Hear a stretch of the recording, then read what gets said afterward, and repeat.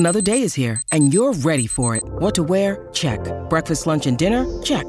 Planning for what's next and how to save for it? That's where Bank of America can help.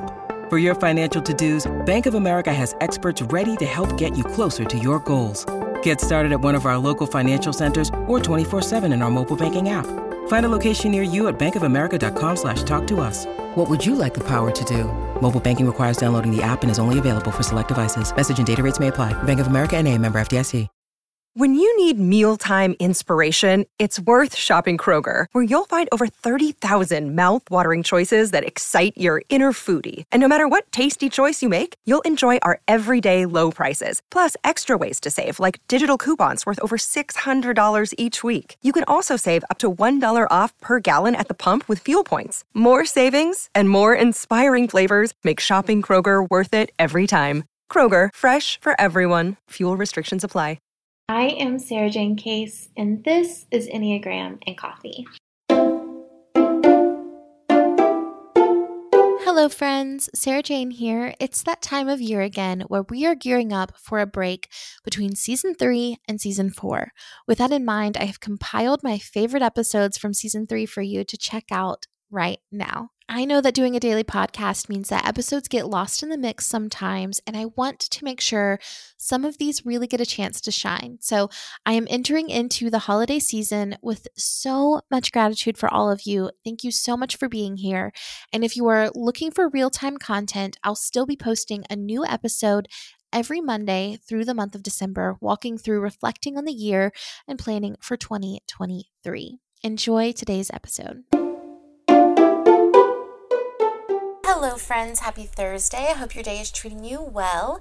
Today we are discussing the process of healing through each Enneagram type. But first, today's rosebud and thorn.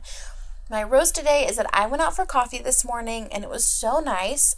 Honestly, since I arrived in Raleigh, I've either been working or with friends, and I just needed a moment to enjoy a quiet breakfast with my journal and recoup. Because my thorn is that I woke up this morning feeling like I'd been hit by a bus. I don't know if it's the heat or just not drinking enough water or not resting enough, but I was not feeling right. I did some yoga, I drank a lot of water, and I enjoyed that quiet time to myself, and I'm feeling much, much better. My bud is that I am obsessed with my friend's baby and just being around them as parents, and so I'm very much looking forward to some baby snuggles and more time with my friends this afternoon, and it's going to be a good day. So, as we discussed on Tuesday, it's my opinion that the magic of the Enneagram really lies in our ability to operate out of all 9 stances. Embracing that each type has strengths and tools that we can benefit from, and getting to pick and choose which tool to use at the right time. Now, in my opinion, there is no bad Enneagram type.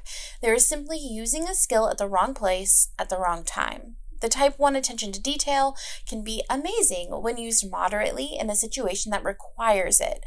But when used in all situations, it can create inner chaos and frustration. I had someone in my comment section say that as a type 1, they were juggling all of these balls all the time, and some of those balls were glass, and others were plastic, meaning if they fell, they'd just bounce back, while the glass ones obviously would break. And I think this is a beautiful way of explaining that the type 1 energy is more needed for those glass balls, but when used on those and the plastic ones, it's unnecessary and exhausting. With that in mind today, we're going to discuss how to tap into each Enneagram type as a process for expanding how we are allowed to show up in the world. But first, we need to talk about how we get into a space of willingness to expand. In my experience, it's through daily meditation, which allows space between our thoughts, feelings, and actions. It is the thing that slows us down in our reactivity throughout the day. Meditation doesn't have to look like sitting in a perfect posture, repeating affirmations, or having a perfectly clear mind. It can look like going on a silent walk, sitting in unstimulated silence, following a guided meditation, prayer, meditative yoga. Just pick a practice that works for you, but I promise that a meditation practice will make this easier. And then we need to get really familiar with the way it feels in our body when our Enneagram type wants to take over. So what is the energy of your dominant type? Knowing how it feels in your body to want to play that same old role as your means of survival will allow you the space to notice that it is showing up and make a new decision. I can't tell you how it feels for you, so you will want to start noticing for yourself over time. However, I can give you some information of how it may feel based on my studies and workshops I've taken and conversations with types. So for type 1, it can feel like a clenched jaw, holding a fist. It can feel like irritation, an internal dialogue of I'm the only one who cares. For type 2, it can feel like moving toward people in a flattering way, forgetting what you need and what you want, telling yourself you can't have what you want because other people have needs, or even just an underlying sense of resentment. For type 3, it can be being conscious of if others think you're successful, how are other people viewing me, do they think I'm impressive?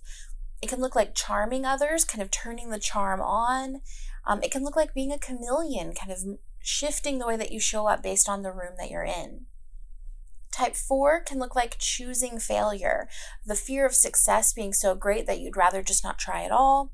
It can look like pushing people away because you're scared that they'll reject you, so you better reject them first.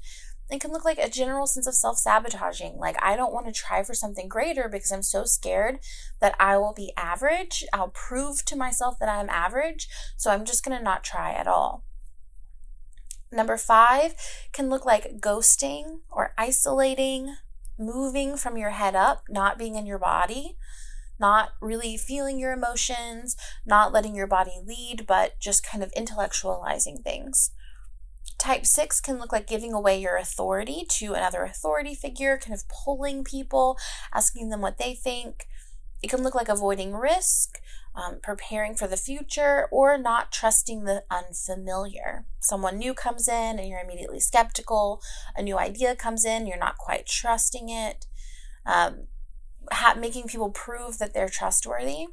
For type 7, it can look like kind of putting on the party persona. I personally have like a whole voice that I do that's like my type 7 voice. I can like hear it come out. It's like, hey, it's kind of got like that little party voice.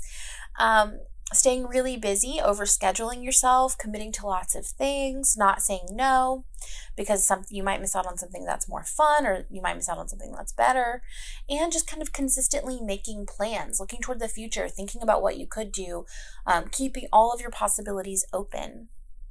For type 8, it can be looking for intensity, so you can just feel something to the extreme. It can look like denial, kind of not looking at what you could be doing to contribute to a situation. It can be an all or nothing mentality, kind of like I want to do it all, I want to do the most, and I need to push myself to the limit. And that kind of brings us to the next one, which is pushing through. When you feel like things are getting really hard, you're getting exhausted, instead of asking how can I rest, how can I recoup, kind of asking yourself, what do I need to do in order to push through?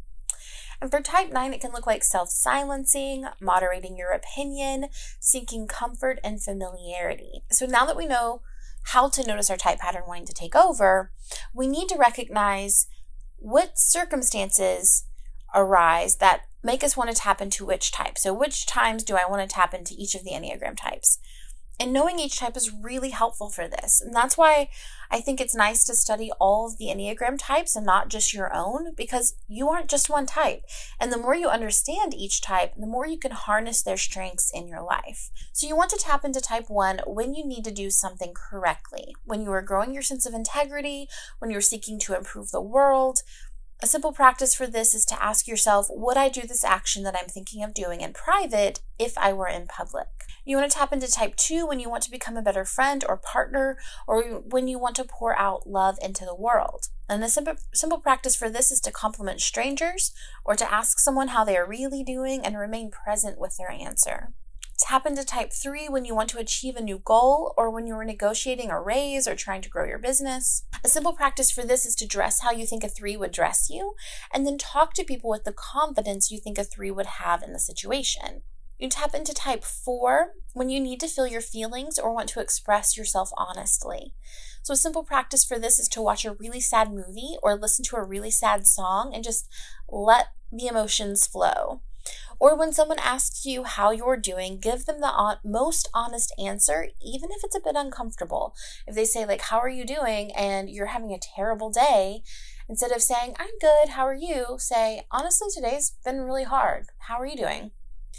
Tap into a type 5 when you need to put depth to your knowledge and feel confident in what you know, or when you need to set boundaries or take alone time. A simple practice for this is booking yourself a solo retreat, whether that's at home for an afternoon where you ask your partner to take the kids and you just read, or a once-a-year solo trip where you learn something new that you haven't thought to study before. Tap into type 6 when you need to think things through.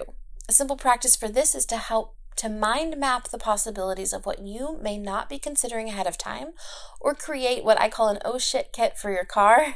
My kit has like perfume, floss, mouthwash, dry shampoo, deodorant, Tums, headache medicine, just like what could I possibly need if something were to go wrong? It's in my car and I have it, and it's kind of like this fun tapping into that 6 energy of really thinking through what I could possibly need should something arise.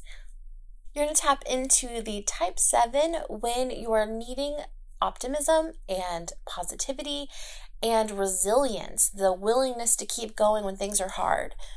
A simple practice for this is kind of the opposite of type 6 and could be really useful to do those things together, which is simply do a mind map list of things that could go right. So just like with type 6, we're looking at what could possibly go wrong, what do I need to be prepared for. With type 7, we're looking at what are all the ways that this could go right. Tap into type 8 when you need to push yourself past your perceived limits or defend the vulnerable.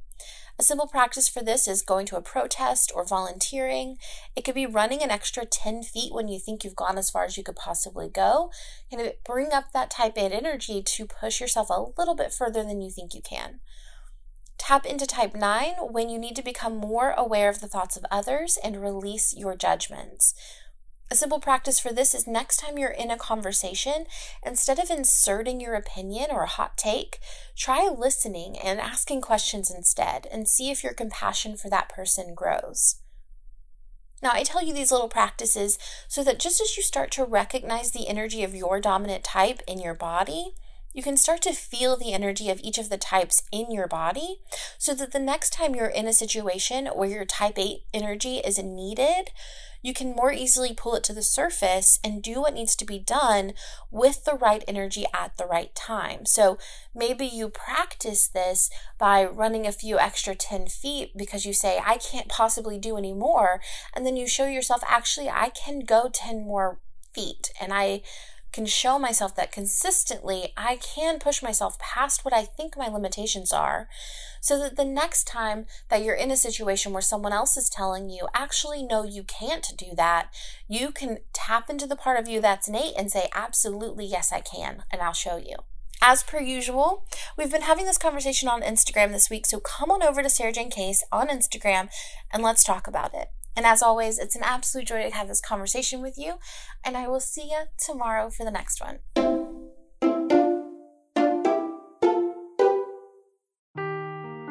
Seeking the truth never gets old. Introducing June's Journey, the free-to-play mobile game that will immerse you in a thrilling murder mystery. Join June Parker as she uncovers hidden objects and clues to solve her sister's death in a beautifully illustrated world set in the Roaring '20s. With new chapters added every week, the excitement never ends. Download June's Journey now on your Android or iOS device, or play on PC through Facebook Games.